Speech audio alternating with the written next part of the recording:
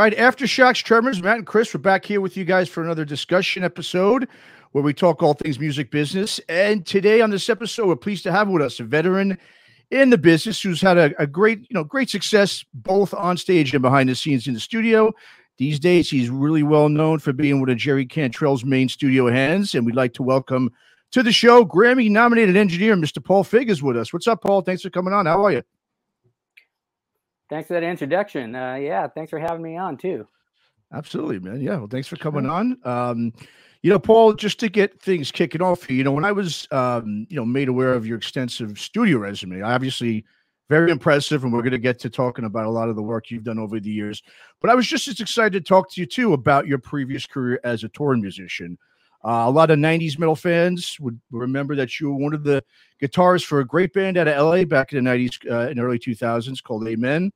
Band that was really, a highly revered band among a lot of the metal fans and journalists, especially. I mean, you guys obviously were, one of the Ross Robinson bands at that time on his label.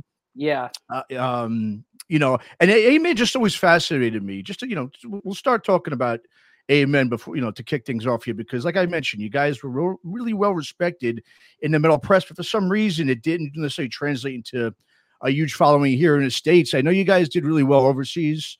But that self-titled record on Roadrunner and the third album, We've Come For Your Parents, man, those are just great records, both on major labels.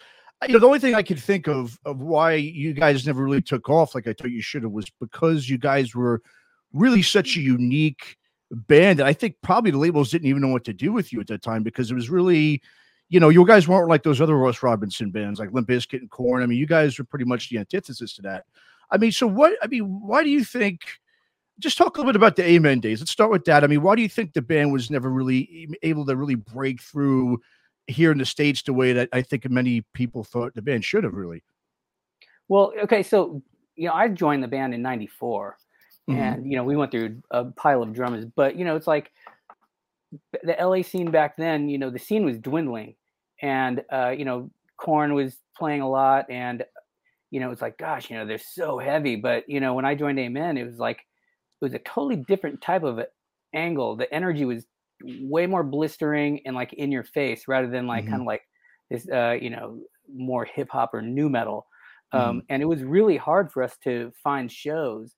So, we played with all sorts of weird bands, but we played all these like, little dives and, I don't know if anybody heard of the Slave record. The first record, right? Yeah. Mm-hmm. Yeah. The self-titled, well, not Save, it was the first record Casey put out through Ton Records. And I think Ross was involved in that one as well. But that is just really, it's, somebody called it dirty biker rock, but it was, it was just really heavy in your face and kind of punk, in a way. Yeah. And, Ross was a huge friend of Casey.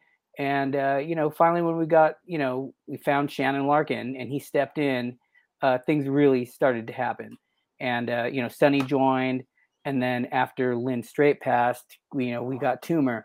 And then, we already signed the deal and we were already, about to hit the road. But yeah, it was just tough to find our audience because the people really thought our angle was refreshing. It was, just a lot of high energy, kind of like, just think Stooges, but with lots more distortion. Right. Yeah. No, you guys definitely had like a punk sort of a hardcore punk type of a vibe to you. And like I said, yeah, I mean, and you were saying at that point, it was really all the hip hop influences and you guys definitely stood out. But like I said, yeah, it was definitely, I guess, difficult to really kind of, get that, fan base because like you said, you were so in your face and different. You weren't radio friendly like those other bands were. Not at all. Yeah. So, the music is one thing. And then seeing the band live made the record sound boring. So if you got to see it live, you most likely became a fan or you hated it. So, right. Well, I know it's true. And the first time I did see you guys live, that's really, I mean, I had the records, but it was really when I saw you guys live, I saw you at the Tattoo the Earth festival, that tour out there in San Bernardino. That was just such a super hot day. And I remember, oh my God, right, it was brutal. And I remember you guys came on to be, you were really the first band to get people moving because it was so hot and so whatever. But when you guys came out there, things started picking up after that. You know what I mean? It was, you guys really definitely got that show kicking off. I mean, that tour, it's funny because we're going to be interviewing Scott Alderman tomorrow about that tour. Talk a little bit about the experience in that Crazy Tour, because I remember Shannon Larkin, I think I remember reading him doing an interview. He was saying that it was the most debaucherous tour that he'd ever been a part of up until that time. And he obviously is, played with everybody, Shannon. Yeah. So I remember that show vividly. It was the hottest day. And, everybody on that side stage got to, we were cycling around until we got to headline that side stage. And that night in San Bernardino was like the last night, or the second to last night of Tattoo the Earth. And it was just so brutally hot. Like we were just like in our broken down bus with the air conditioner barely working, and everybody who we knew who were on the list were like trying to escape the heat and coming onto the bus, and we're like, they were just bringing the heat with them. We're like, no more people. And we're just laying around in our underwear, just like trying to reserve our energy for the show. And I think we went on like at 6, and right before Slayer was going to do their thing across the way, and it was just so hot. And I remember, all these water bottles, like, were flying up in the air, and, one landed right in my amp and took my tubes out. My guitar tech is like, what do I do? I'm like, well, go get the spare tubes.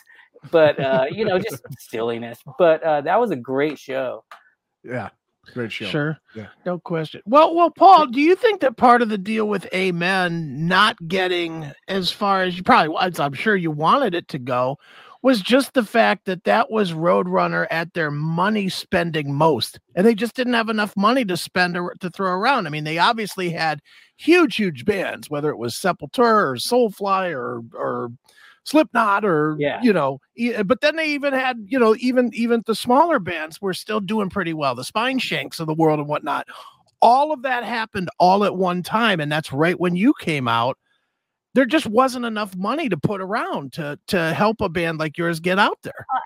I don't buy that for 2 seconds, because we left Roadrunner because there was a situation where there were some business decisions made and they didn't like it, and so they didn't want to pay tour support to get us to Europe. It was like going to be a Machine Head Slipknot tour all over UK and Ireland, and they didn't want to do it. So, they breached their contract. We were able to get out. Virgin picked us up. Okay. So that was for, they picked up our next record, and that was We Come For Your Parents.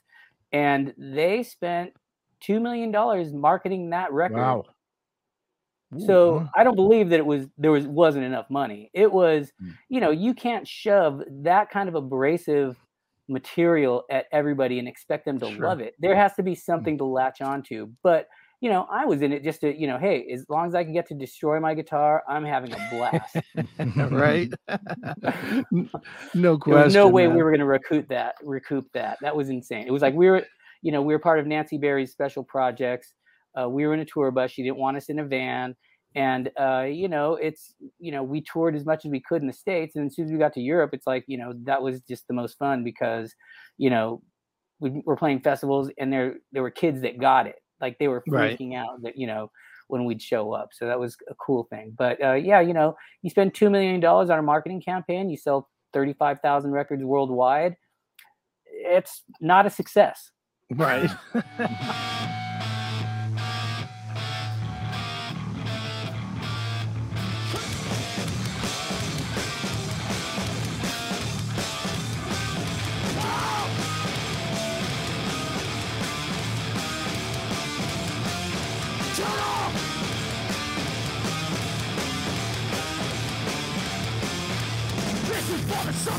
This is for the proof. This is for the lover, soaking in the truth. This is for the liar. This is for the dream. This is for America. Burning in the sea. Come on! Come on! Come on! Come on! Come on! This is for the treason. This is for the speed. All the money coming in the mouths of the meek. This is for the present. This is for the bomb. This is for the reasons of all. Come on, America! Come on, America! Come on, America!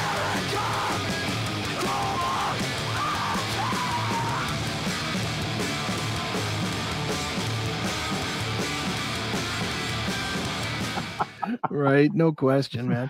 So Paula, at what point and what was it that led you from being in the band to being behind the scenes and becoming an engineer? Was it just a love for it when you were doing it, or? Well, so when I first met Casey, he was straight edge.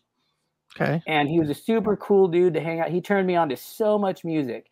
And we rehearsed a lot. I dug where he was coming from. I'd go to work. I had a groovy day job, and show up at rehearsal, and he'd write like a couple more jams, and we'd learn those and throw those on we had this giant like dry erase board, and we just go through all these 30, 40, 50, 60, 70 songs, throughout the week, and we had something to do. And then like, hey, we've got a show at the barn, or we're going to open up for Deftones, wherever. Or we're going to do this show down here. And, it's like, all right, cool.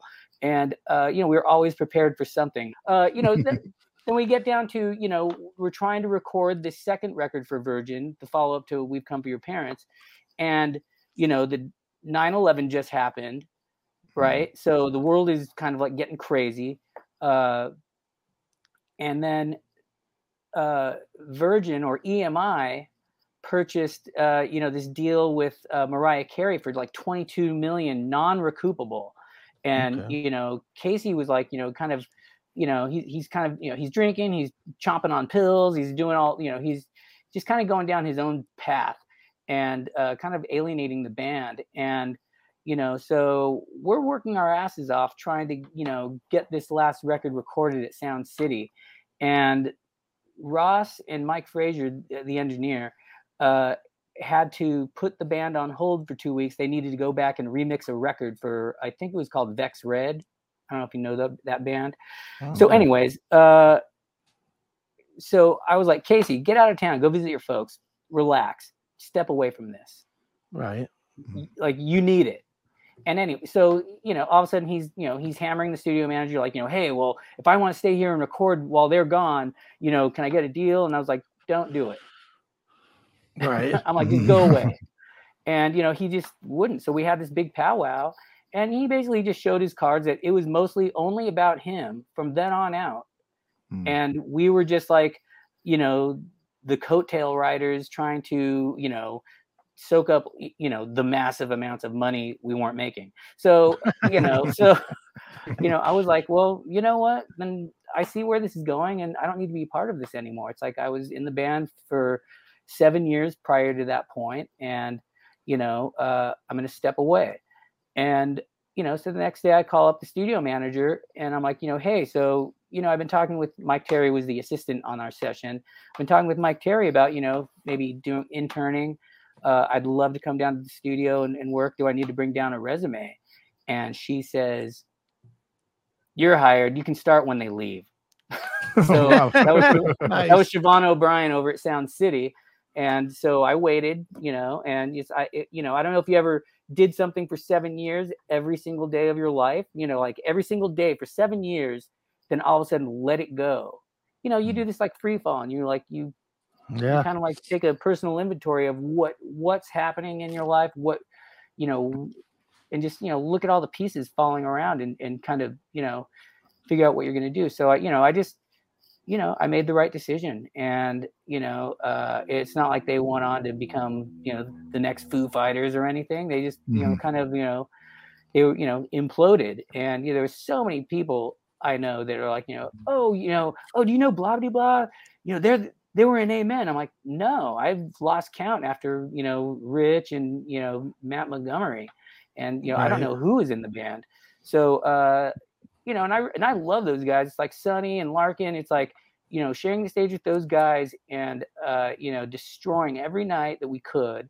That was like, the most fun in my life. That was just the most amazing time. And I felt like I was really, doing something that I loved. And that's, but at the same time, I was still doing that. I'm, every day, I just worked, back-to-back gigs, and it's like, it's all great music, and it's, I love it, every single part of it. I even do it at home.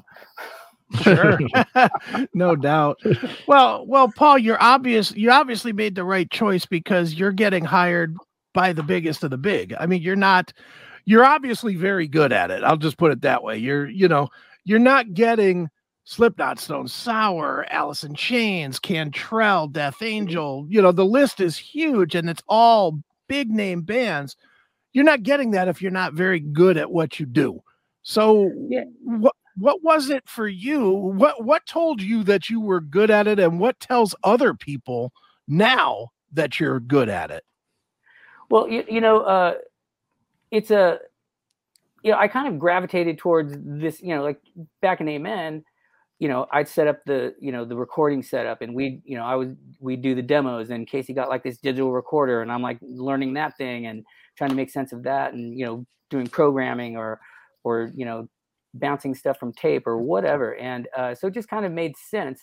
And, being in the studio, there's a hierarchy. Like the assistant's there to make the engineer look like a genius, and the engineer's there to make the producer look like a genius, and the producer's there to make the band look like the most amazing thing on the planet. So it's you find your place, and you don't speak out of turn. Really, you just kind of like sit there and listen and do your job, and like really kind of take stay 2 steps ahead of what's happening all the time. And it's not just like, hey, I'm an engineer, and kick your feet up and like check me out. It's not like that at all. It's like you're paying attention from the second you step through the door till the second you leave. And then when you're at home, you're thinking about, oh, I could have done this to save time on that, or this could have been a more efficient way to capture this setup. So it's just having, I guess, like an engineer brain. But it's I was so lucky, and it's like, I don't know if you guys realize this, I jumped off the Amen ship just as I turned 32, and that's a little late to jump into start at the runner desk at a recording studio, but I never took it for granted, because I knew there were kids that would kill to get their foot in the door, to sit where I was sitting, to learn what I was about to learn for the next 6 years, either being a runner, shadowing the assistant, being an assistant engineer, and engineering, and just watching all my heroes, do their thing at that studio on that desk. It's just, I heard, 10 different ways to do a drum kit or guitars, or, just tons of different angles of, to use that room in, creative ways. So, and I store all that stuff in my head. So it's, when Nick calls me, that's how I got scooped up out of Sound City. I got to assist on a session with Nick Raskulenix, and he was like, fuck, this guy's kick ass. And then his engineer bailed on him, and he was doing Stone Sour at 606. And he was like, dude, how do you feel about coming down to 606 and help me finish this record? And I was like, fuck yeah. Plus, I know half those guys from, Slipknot, because that's, all we did was tour Slipknot back in the early days. Sure. Yeah, no doubt. Well, like you said, you just brought up, Sound City Studios, obviously infamous place there in Van Nuys. I used to, jam there myself. Great place to play. It's just got such a rich history. Now, these days, you're over at Dave's Room there on Lancashire in North Harley, correct? Yeah. And what's great? I mean, the Valley just has so many great studios. Uncle Studios is another great one that's been there forever. But what's great, what I think is kind of cool these days in terms of now studios is, long gone are the days with these massive recording budgets that these labels are just throwing out there like they used to, but and it seems like artists these days, I mean, like I said, even big name artists are recording at the same places now where the average musician records with their fledgling bands and projects. Talk a little bit about how much that really benefits a place like Dave's Room, the fact that there aren't these massive budgets anymore, and where now it's common to record, say, Jerry Cantrell's record at the same place that, like I said, just a smaller, average musician record at. I mean, it's good to know. I think that, the big boys are recording at sort of the same place that, the hero, where these, up and coming musicians are recording, and it's their heroes. And, I think it's just nothing to me. I just think it's a positive for music, going forward, that the lesser known acts are also, playing these places, that also they're willing to then pay a higher price to record at the same place where a major artist does these days. Talk a little bit about that and working at Dave's Room these days. Yeah. So, so I took over Dave's Room with my partner, David Spring, and it was, a good friend of mine, Dave Bianco's spot. like, he saved it from the bulldozers. It was a place that used to be called Mama Joe's. It was in really bad shape, but this place, Mama Joe's, was built as a studio in 1970. And that place competed with A&M and Ocean Way and Cello, which is now East West, like all these giant studios out in Hollywood. And, there's pictures of like some, Stanley Jordan and George Duke, doing their trio there. And, then there's bands like Ambrosia did all their yacht rock stuff there for years. Nice. But it's a great studio. Like you walk in, all the walls are like 1.5 feet thick, and there's a line of sight to track live, which is kind of like the luxury thing right now, because bands right now just they'll track drums, they'll track bass, they'll track guitars, they'll put their vocals on and get it mixed, and then they go out and tour. But this is a spot where you can track live and have like half your record done in 3 or 4 days, and then do your overdubs, do your vocals wherever, and you've got a really great sounding, great feeling record instead of building it piece by piece, if that makes any sense. Sure, we're a mom and pop situation, so we're really flexible on our rates, and we're highly competitive. And because I'm working with Cantrell, it's like, hey, we've got 11 days to do all the guitars, and then we set up and did vocals at his house. But it's just budget. It's like, hey, we've got 11 days, let's do this. That's lightning speed for him, because Alice in Chains records take like 3 to 6 months to finish. Sure. So 11 days to get all the guitars was mind blowing. And then we set up at his house, and then we took our time, because that was during COVID, and it's like, oh, my throat's funny, or I don't, my nose is runny, and I don't feel so great, and it's like, it's the allergies. But we're being cautious. But yeah, so hey, if a big rock band, Kiss comes into our studio too. Paul Stanley did his Soul Station thing at our studio. And but we've got Shooter Jennings showing up a lot with bringing bands, and it's awesome. And then we also get like bands that they just want to do a cool record, and they either find me or Sprang, and we work out a deal, and hey, come on in, let's record. And that is that easy. So a lot of bands, it's like, hey, this isn't just a garage with a couple of mics and and a built-in engineer. It's a space, and you have to hire everybody. You don't have a producer, then you don't have a producer. You have an engineer because you need one. So you can't just show up and like, hey, I've got 40 minutes worth of music I need to record. So I think I can get my album done in 2 hours. It's like, it doesn't work that way, because somebody's going to say, hey, you're out of tune, and eventually somebody's gonna go, hey, I can't hear something in my headphones, and that always takes time. But it's a little unrealistic, but it can be done. It's not going to sound great. Yeah, sure. Right. Absolutely, man. Well, you brought up obviously a big name just a second ago, Nick Raskulinecz. Obviously you've been working alongside him on just numerous iconic records over the years. In your opinion, what is it about Nick that just makes him really just one of the top, few producers really in rock and metal in the world at this point? He's as big as there is right now, and in music. What is it about him? What have you really, I guess, have been able to learn or pick apart from him over the years that's really helped you flourish, not only as an engineer, but now also as a producer? Yeah, well, one, and and he kind of shows it. He's a huge music fan. Like, just he's like the biggest music fan. Like, he loves music, and his favorite, it's like Rush, Rat. Like, Rat is his desert island band. Can you hear that?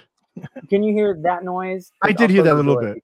Yeah, it's okay. Here, let me. It's all right. Yeah. Okay. Yeah. I'm having an addition, and these guys are, they show up when they want to show up, and it's going to start in November.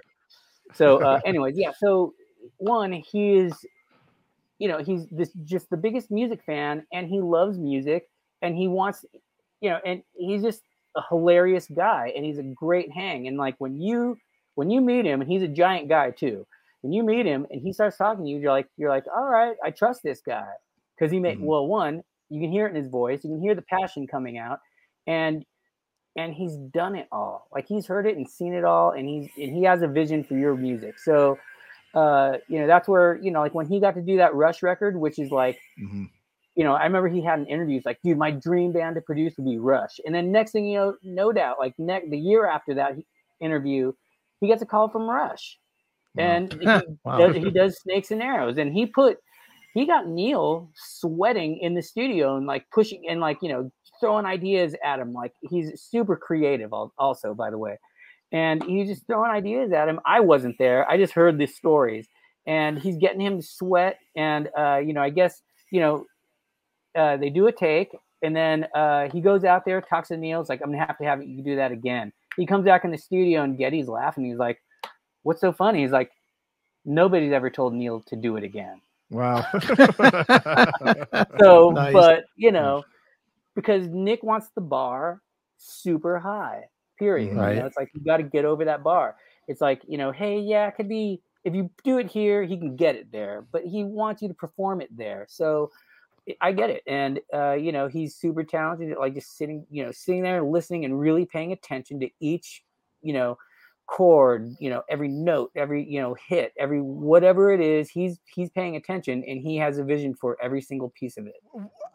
There's got to be a voice that sort of once in a while creeps into you that says to yourself, I think it would be better if maybe it was done this way. Right. Is Nick the kind of guy who's sort of, set in his laurels where, he it's just his way, the highway, or does he, take advice from, other engineers like yourself who work, alongside him? No. Yeah. So, we're both Sound City guys.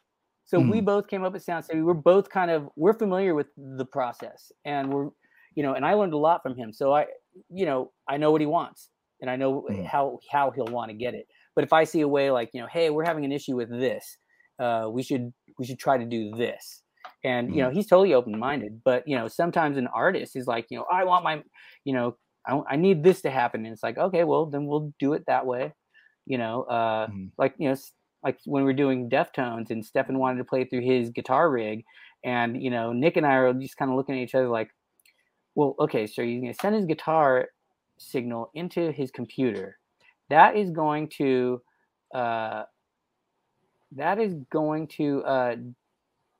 be offset by the samples it takes to convert. Then it's going to spit out, and that takes samples to convert. And then the phase alignment with what he's splitting off to the real amps is going to be a little different.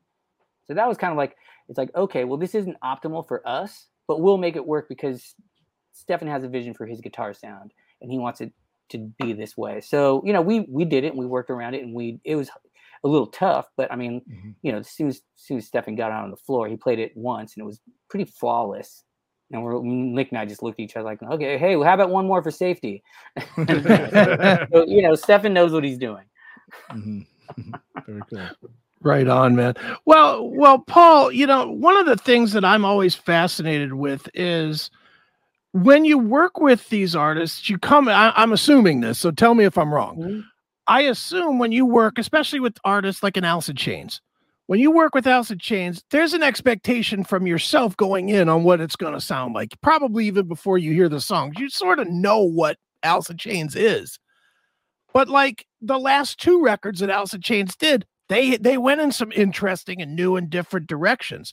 And I guess my question for you is, as an engineer, as a producer, or as a mixer, all three, how much communication and back and forth do you have to have before any recording starts so that everybody understands what you're trying to capture? So that first Alice in Chains, I didn't hear anything until I stepped into the recording studio. So that was, I'm just like, wow. Nick calls me up. I'm out on vacation, and he's like, dude, how do you feel about working on an Alice in Chains record? I'm like, that sounds amazing. When? And, I didn't hear any music, and he doesn't let me hear any music. Same with like Coheed and Cambria, like pretty much every single band we work with, he's the only one that's working on the demos, listening, doing the arrangements. And then when I step in, that's when I get put to work. And especially for Alice in Chains, it's like, holy smokes. It's like, like dirt. it's like that's the high watermark for guitar tone. And, you know, it's like, in Jerry is, you know, I'm just like, holy fuck. So, you know, that was a trip, you know, setting up all the amps and getting his sound together before Jerry started cutting guitars. Cause, you know, what a terrifying place to be if you're not up to par. But, you know, Nick and I, we dial up these amps, we get these sounds happening. We, you know, we're checking it out with his Les Paul. We put the Rampage on, and it's like, fuck, there it is. And, you know, just whatever he's got, pickups or that neck or the alder body or whatever it's made out of, you know, just, it has this snap, this bite, this growl, this, you know, through all these different amps, it has this particular sound. So, you know, Jerry came in that next day and put his guitar on, and he turned around with a big smile, and we're like, oh, whew. You know, he loves it, you know, great. But, you know, not like I wouldn't have these like moments when I'm going to sleep, you know, during that record going, who the fuck am I? It's like, that's a guitar god. Why the fuck am I recording him? But anyway, just calm down. Yeah. And, you know, and then, but for the rest, yeah, I don't get to hear the music unless I'm producing it. And that way, and then I have a bigger, you know, a broader picture of what the palette's going to look like on the record. Like for Cantrell's solo record, you know, we were doing demos, and I'm picking out guitar sounds for different sections with him. And, you know, like, hey, we need something chimey here. Let's use time, like let's get like an AC30 type of thing. And, or, you know, let's get like a, you know, JMP, like not full throttle, you know, distorted sound. And, you know, I really mapped out every single song. And then when it came time to do the record, you know, and track it in 11 days, it was already, you know, like most of the work, we didn't have to, you know, we didn't have to hunt around and figure out what was going to happen. I knew exactly where to go to get these sounds, and it happened pretty quick. So I think that's it. You know, if you have the time to do that, it makes your studio time way more efficient. Sure. Yeah. The other contrast to that, I think, would be a guy like Corey Taylor, who comes with a different sound from band to band, you know, and sometimes even within the band, he comes with different, you know, some of the Stone Sour stuff is different from song to song. So how do you attack like vocals for a Stone Sour and keep that focused toward what he's going for and not allow it to get too Slipknotty, for lack of a better term? Yeah, well, I think Corey kind of like, you know, filters that out for himself because he is writing that stuff. He's writing the lyrics. You know, it's like you have, you know, the records I worked on, Roy wasn't in the band on the first one, on the, you know, the first one I worked on them with. But, you know, Roy Mayorga came in with songs on, you know, Audio Secrecy, and, you know, Jim Root and Josh Rand as well. And so, and Sean Economaki was still in the band. So I'm not sure how much he was writing, but I know Corey would just roll in and he had an acoustic song and it would get turned into a rock song. So, you know, he's definitely bringing it. But yeah, so that's kind of the beauty of that band is, you know, all the songwriters are contributing and they're all making the record. So the one, you know, the one thread that goes through the whole thing is his voice. And, you know, I think that's, you know, and whether it's a mellow song or over the top, I think he steers it clear from Slipknot. You know, obviously I don't think there is one acoustic guitar on any Slipknot song. Right. No. Certainly. Yeah. Well, Paul, for somebody that has done basically the big three phases of production, mixing and engineering and producing, how do you not end up blurring the lines? Like, you know, my thought is always, as a producer, now that you've produced music, you would probably bring some of that knowledge to the engineering when you're doing engineering on the next record, because you sort of know how to work with the musicians a little more now to get the boat. So how do you draw the lines, or do you not draw the lines, and do the people that, like, if you're doing an engineering job, does the producer lean on you because they know that you also have the skill as an engineer? You know, it's like being able to wear all those hats, I think ultimately helps. Like right now I'm working on a project with Jim Scott, and, you know, he's he's a legend himself. I don't know if you know Jim Scott, but so he doesn't know Pro Tools, right? Okay. So he's all analog on the desk. He's got like way more Neves than anybody should have, and and he's fantastic at it. And then he'll ask me like, hey, can we sort this out, or can we do that? And it's like, yeah, sure. It's like, taking like these reels from like 91 and like, they're already transferred and like, building a click track out of a live performance. It's like, I can do that. But, it's like, as a producer, and I wear all the hats, and when I'm producing a band I'm working with, I am the engineer, and I am shaping that record from the beginning because I know how I'm going to mix it. I know I have a vision from the get-go of where I want it to end up. So, I think it all helps. It's like, I don't know if you've noticed, budgets haven't gotten any bigger, so I can't really hire an engineer yet, but it'd be nice. Right. Well, Paul, just sticking with the producing, topic here. I mean, what's your approach overall, just in general, I guess, to producing, to compare it to recording and engineering? For example, like we recently interviewed producer Randy Burns, who was obviously the guy who did all those great 80s thrash death and crossover metal records with Megadeth and Suicidal. He said that with his approach to producing, he looked at himself more as providing sort of like the canvas for the artist, and the rest was all them. He didn't really suggest changes of much of anything, and it was just he looked at himself, he says, more as a resource for the band when they choose to use him in that regard. But he didn't really try to go in and change much of what the band was doing. For yourself as a producer, I mean, do you have a similar approach to the way you produce, as like I said, say you do with engineering recording, or do you enjoy sort of getting your hands in there and trying to maybe sort of mold a band instead of just going, along with what they want to do? Well, yeah. So my approach, and this is for me, is I want the band to be the best version of them. It's like their name is the biggest name on the record, not my name. And it's like, I don't want to shape their record into something that's not them. And so, my approach is, hey, this is all great. I have some suggestions. They're always suggestions. Hey, let's shorten this part, or hey, let's move. This is the chorus. Like this, what you're calling a verse is the chorus. Let's move that, and let's create, creating an arrangement that makes sense. It's like, if I turn around to the artist, I'm like, what is this section? Oh, I guess that would be called. I'm like, well, that's what your listener is going to be wondering. So let's iron that out now. So, so you're just making things make sense and musical and flow, not correctly, but in a manner that like escalates. And so, I don't want to, I'm working with this band Filth is Eternal from Seattle. And, and the big thing is I don't want them to sound like any of the bands I've recorded. I want them to sound like them. And, the guitar player shows up and he's got like all like, I record all sorts of amps. It's like, Trivium is, all 5150s. And, Jerry uses pretty much every amp.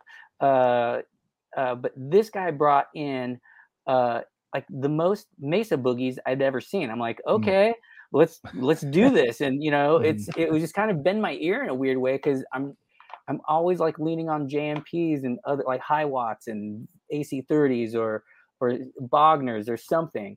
And, then I get these, boogies, and I used to have a triple rectifier in Amen. And, but, I'm like, okay, let me wrap my head around this. And, and it's definitely a sound, and it's thick, and it's like, all right, I'm not going to take that away from you, but hey, let's add this one over here. Nice. Right. That's a good way to put it in there. Yeah. Yeah. Well, listen, I want to definitely talk about some of the records you've worked on, obviously, over the years. Sure. I mean, when I look at your resume, like, it's really hard to kind of pick out because there's so many, but one that definitely stands out, obviously, was the second Ghost record. I remember reading an interesting story on that record where I know it was recorded in Tennessee. I remember reading something to the effect with, I remember the band couldn't find a choir to perform on the record. I believe, because in Tennessee, the choirs they weren't down with the satanic lyrics, I guess, in the music, and thus they had to obviously go back to LA, and where of course LA is no problem with that stuff. But What just because I know obviously Tobias Forge is a guy who's kind of been known as someone who's been definitely a little bit challenging to work with in the studio. What was just your overall experience working with him and such a unique artist like him and the band Ghost? Yeah, so that was a total joy working with that band. I remember we were wrapping up the Devil Put Dinosaurs Here with Alice in Chains, and we got the demos, and I was like, "This is great!" It's like they're hanging a left on the metal scene, like really hard, and at the same time, it's like the lyrics are just so satanic, it's almost comical. But it's like their music was kind of beautiful at the same time. Their first record was a lot more, just it was heavier. And this one was just a little bit more laid back, a little bit more space, and a lot more keyboards or organ. And I just thought it was a fun and amazing record. When the band showed up, they showed up in shifts, but it was like a democratic, like production. Like the guitar players were heavily involved in the guitar sound and creating the keyboard sounds and making sure like parts worked. But and then I left when they were doing vocals back to LA, and Nick wrapped the record up, and then that is a true story. Like they'd get this choir to show up at the studio, and the choir looks at the lyrics and they're like, I don't want to do my hick voice, but well, we can't sing these lyrics. And so they had to stop and, abort that thing. And, we set up at the Glendale called Bridge Recorders, and David Campbell, who, we usually get for our, like Evanescence and Rush, he does like all the string arrangements. And I don't know if you know David Campbell, that's Beck's dad. Yeah. Oh, okay. Didn't know that. Okay. And wow. Yeah. And he is amazing, and he's got a really unique way of doing his thing. And he put together this 28-piece choir, and I showed up and I opened my laptop like we're doing now, except, I've got Nick on Zoom, and Nick's got Tobias on FaceTime, and Nick's got Tobias on FaceTime in Sweden. So we're going, from LA to Tennessee to Sweden. Wow. And, doing this choir. And, weirdly enough, I just stumbled on this because this is, I want to get a plaque for this, but this is the score for that session. Oh, wow. Very cool. And this is what the choir sang. It's 4 pages long. Wow. Wow, damn. It's holy shit. It's it's pretty impressive. And David Campbell, that's what he does. He does this. Wow. And wow. I just need to get that in a frame. But nice. Yeah. So, and he did the same thing with Evanescence. So we flew to New York, and and that's, I really, again, a lot of respect for Amy when she walked up to David and she looked at the score, and she's like, you need to watch out for this. And she really dove in there, and she knew what she was doing, and she knew what she was talking about, and amended his manuscript paper. And I was like, wow, I'm like, she's a badass. I'm like, all right. Nice. Yeah, absolutely. Yeah, you got to get that thing framed. Absolutely, man. That thing is special. No doubt. There's even pencil markings on this. Oh, wow. Nice. That's really cool. And all the lyrics are on there and everything. Wow. Yeah. Very cool, man. That's awesome, man. Yeah. Nice. That's a good piece there. Yeah. So my next question, this is a band I know not maybe a lot of people know too much about, but I was a really big fan of this band out of LA, who I don't really had a great feature, and then they just kind of disappeared and went nowhere. Was Year Long Disaster. And that of course featured Daniel Davies, who's the son of the great Kinks guitarist Dave Davies. Obviously had Rich Mullins from Karma to Burn, drummer Brad Hargreaves, he was from Third Eye Blind. They put out 2 great records. I love the record that you did with them. That was the best one, Black Magic, All Mysteries Revealed. I know that, like I said, I know Daniel, he was with Karma to Burn for a bit, then CKY, but he just kind of fell off the face of the earth. I don't know what happened to him. Talk a bit about working with that band, who, like I said, they started out so hot in LA when I was there, and just, I mean, I it happens. I know it's just, the way the music business works. But I mean, do you even still talk to Davies? Is he still doing anything musically around LA? Yeah. No, he's doing great. Yeah. So, I even had friends that played in that band, And so I go see my friend Brian Brown, who, you know, after Amen, I joined this band Bluebird, and then he became a writing partner of mine, and we did all sorts of TV and movie music, and we did a bunch of music for Sonic Highways and like 94 pieces of music for that. And you know, so I actually met Daniel at one of our like music meetings, you know, with music supervisors. And I was like, "Oh, hey man, how you doing?" He's got his, after a year long, he kind of like got his shit together, and he was composing and doing stuff for TV and movies. And but I didn't realize, I think his dad is the director. The John Carpenter, right? Carpenter. John Carpenter. Yeah. And they did a soundtrack record, or they did a record of the soundtracks, and then they toured it from John's movies. And so he's been doing stuff like that lately. I chime in on him every now and again, but I mixed a thing, and then it was pretty synth heavy. It was pretty wild, but super cool. Like, he's a super creative guy. But that session was pretty fun. It was quick. I think it was only like 2 weeks.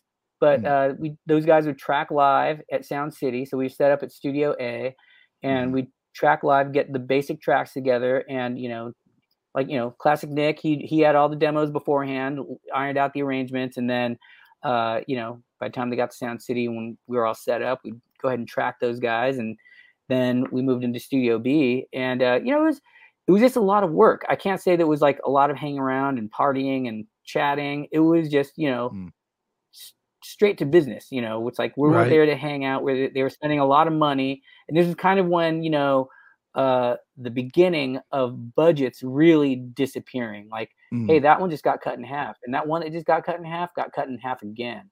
So we did a great record, and then Nick mixed it, and they toured it, and I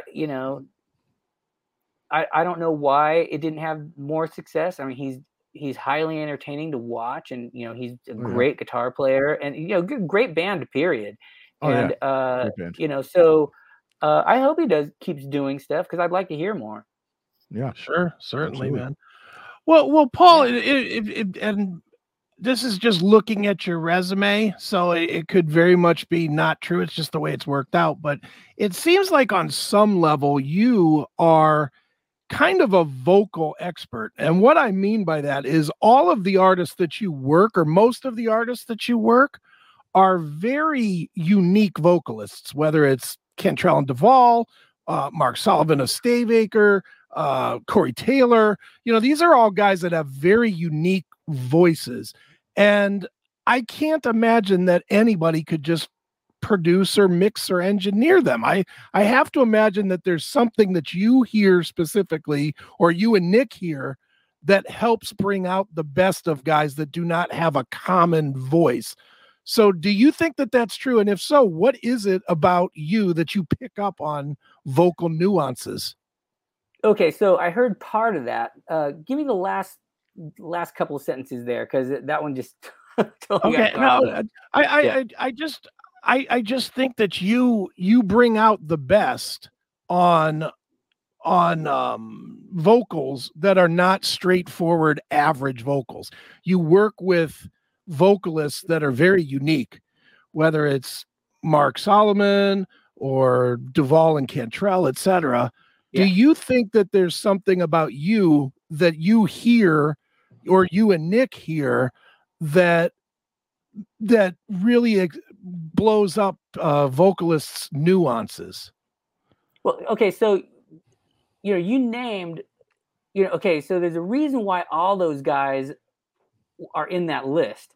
They're all amazing singers, like, and they all have like different tonalities. And like Mark Solomon, it's like, he's just a self-taught dude that just his pitch is just on point, and he has like a unique sound. And I don't want to cover that up, so I'm going to use a mic that's going to capture that. And it's all about mic placement and choice, but also like hey, I'm not going to use that pre that's going to drive that thing to death or really squash them down, or I want it to be intelligible. And I don't know if you heard their version of Burn the Witch or the Sia cover.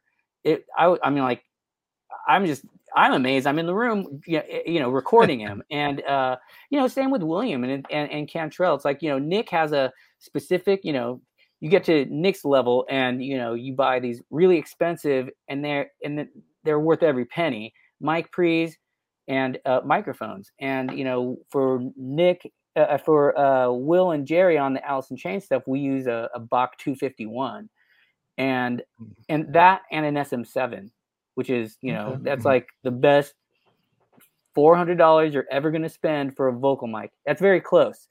The one you have. This is one right here. Yeah. Exactly. Yeah. So, but it's the talent those guys bring, and then it's up to us to, like I can work with Jerry, all day long, but he's got he's got about 45 minutes to an hour and a half of usable vocal.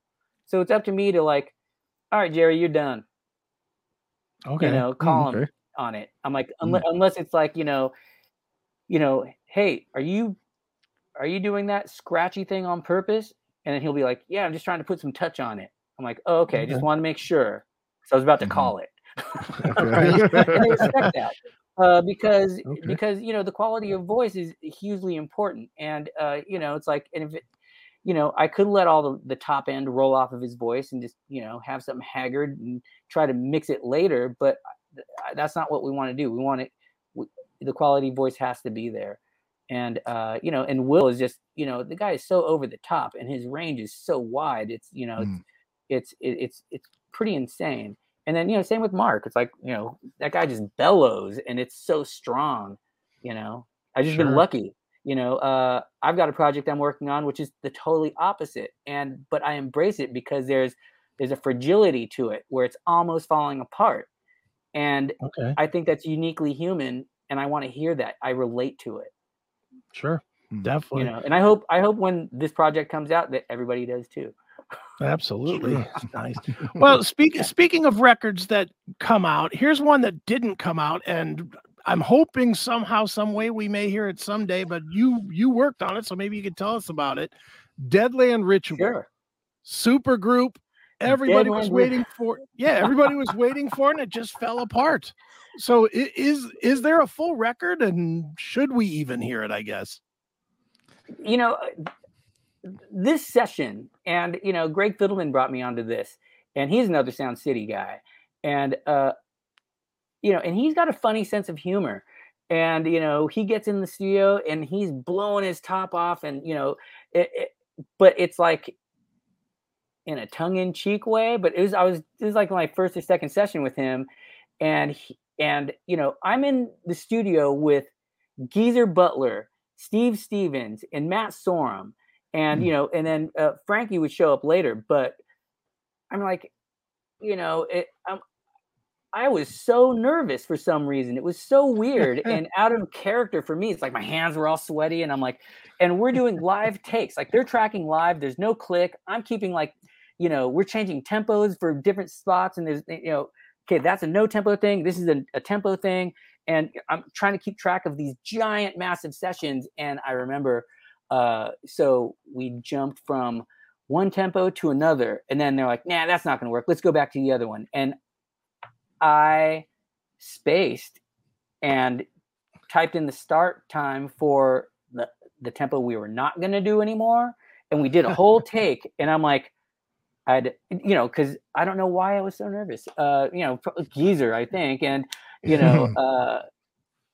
so I, hey, Greg, I need to talk to you. He's like, yeah, what's up? And this is at Henson, super expensive, awesome studio.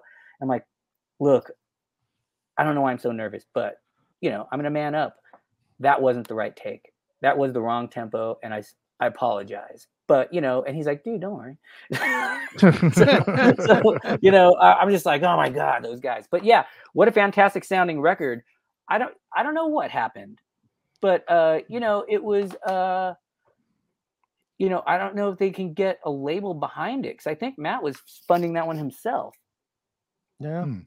So that I mean, I saw that they announced kind of individually. They all said, "Yeah, that project's pretty much dead." And it's like, well, wait a minute, that's a record a lot of people would want to hear. Yeah. So yeah. Well, there's an EP, right? There's the EP came out, or is it just 2 singles? Just 2 singles.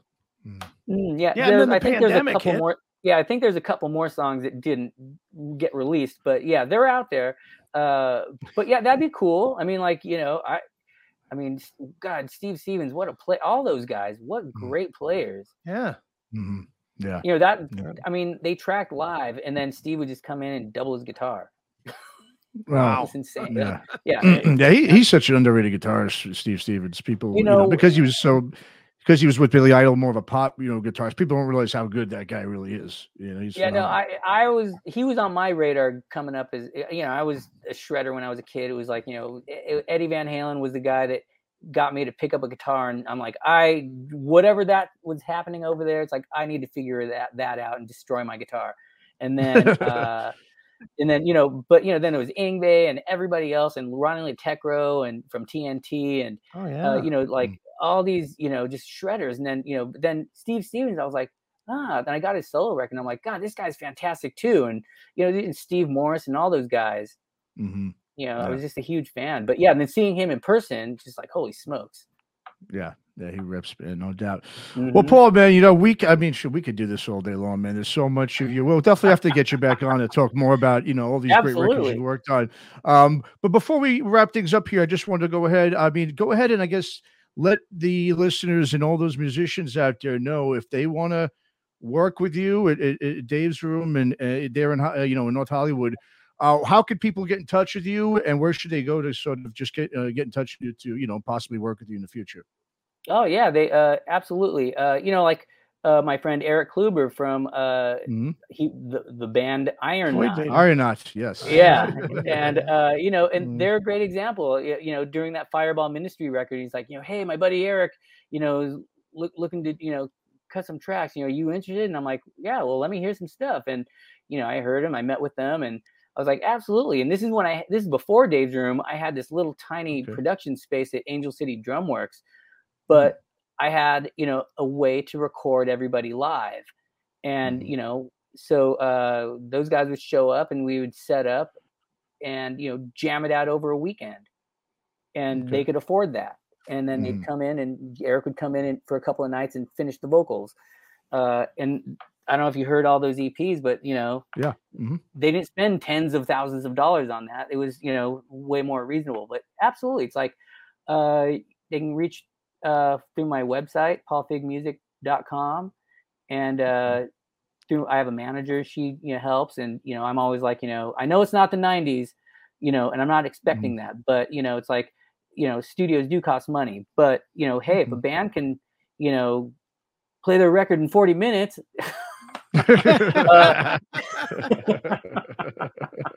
You know, you'd be surprised once you get set up. You can have basic tracks for a song in 40 minutes. You know, you do the song like 3 or 4 or 5 times. You get your headphones together, and all of a sudden, everyone's like, they lose their red light fever, and you're coming to get, you know, the track is really coming together and feeling great. So you do that 3 songs a day. You can have a groovy record in 3 days. And then, you know, if they need to go someplace else to cut vocals, and because they can't afford to be in the studio, then, you know, there's always a way to work around that stuff. Sure. Absolutely. Yeah. Well, like to everybody out there, if, you know, you get a Grammy nominated engineer right here who you could work with. So go check out paulfigmusic.com. And yeah, and just quickly, yes, want to thank, speaking Eric Kluber, thanks to him for connecting us to do this interview with you, Paul. It's been great, man, picking your brain, and you haven't, you know, telling us your experiences working with these great artists. And like I said, we'll definitely have to do this again. Anything else you want to plug out there before we wrap it up, Paul? No, not yet. The thing I'm working on right now is kind of like, you know, not public yet. So, you know, when we get together next. Okay. There we go. I hope it's more sooner than later. Absolutely. Yeah. Whenever you're free, you're the busy one. So we're always available. So yeah, we'll be in touch, and we'll definitely make that happen. Like I said, there's a couple other records I wanted to talk to you, but like Sure, I said, this goes on forever. But again, Paul, thanks so much for coming on, and we'll definitely talk to you soon again. Awesome. Thank you, Matt and Chris.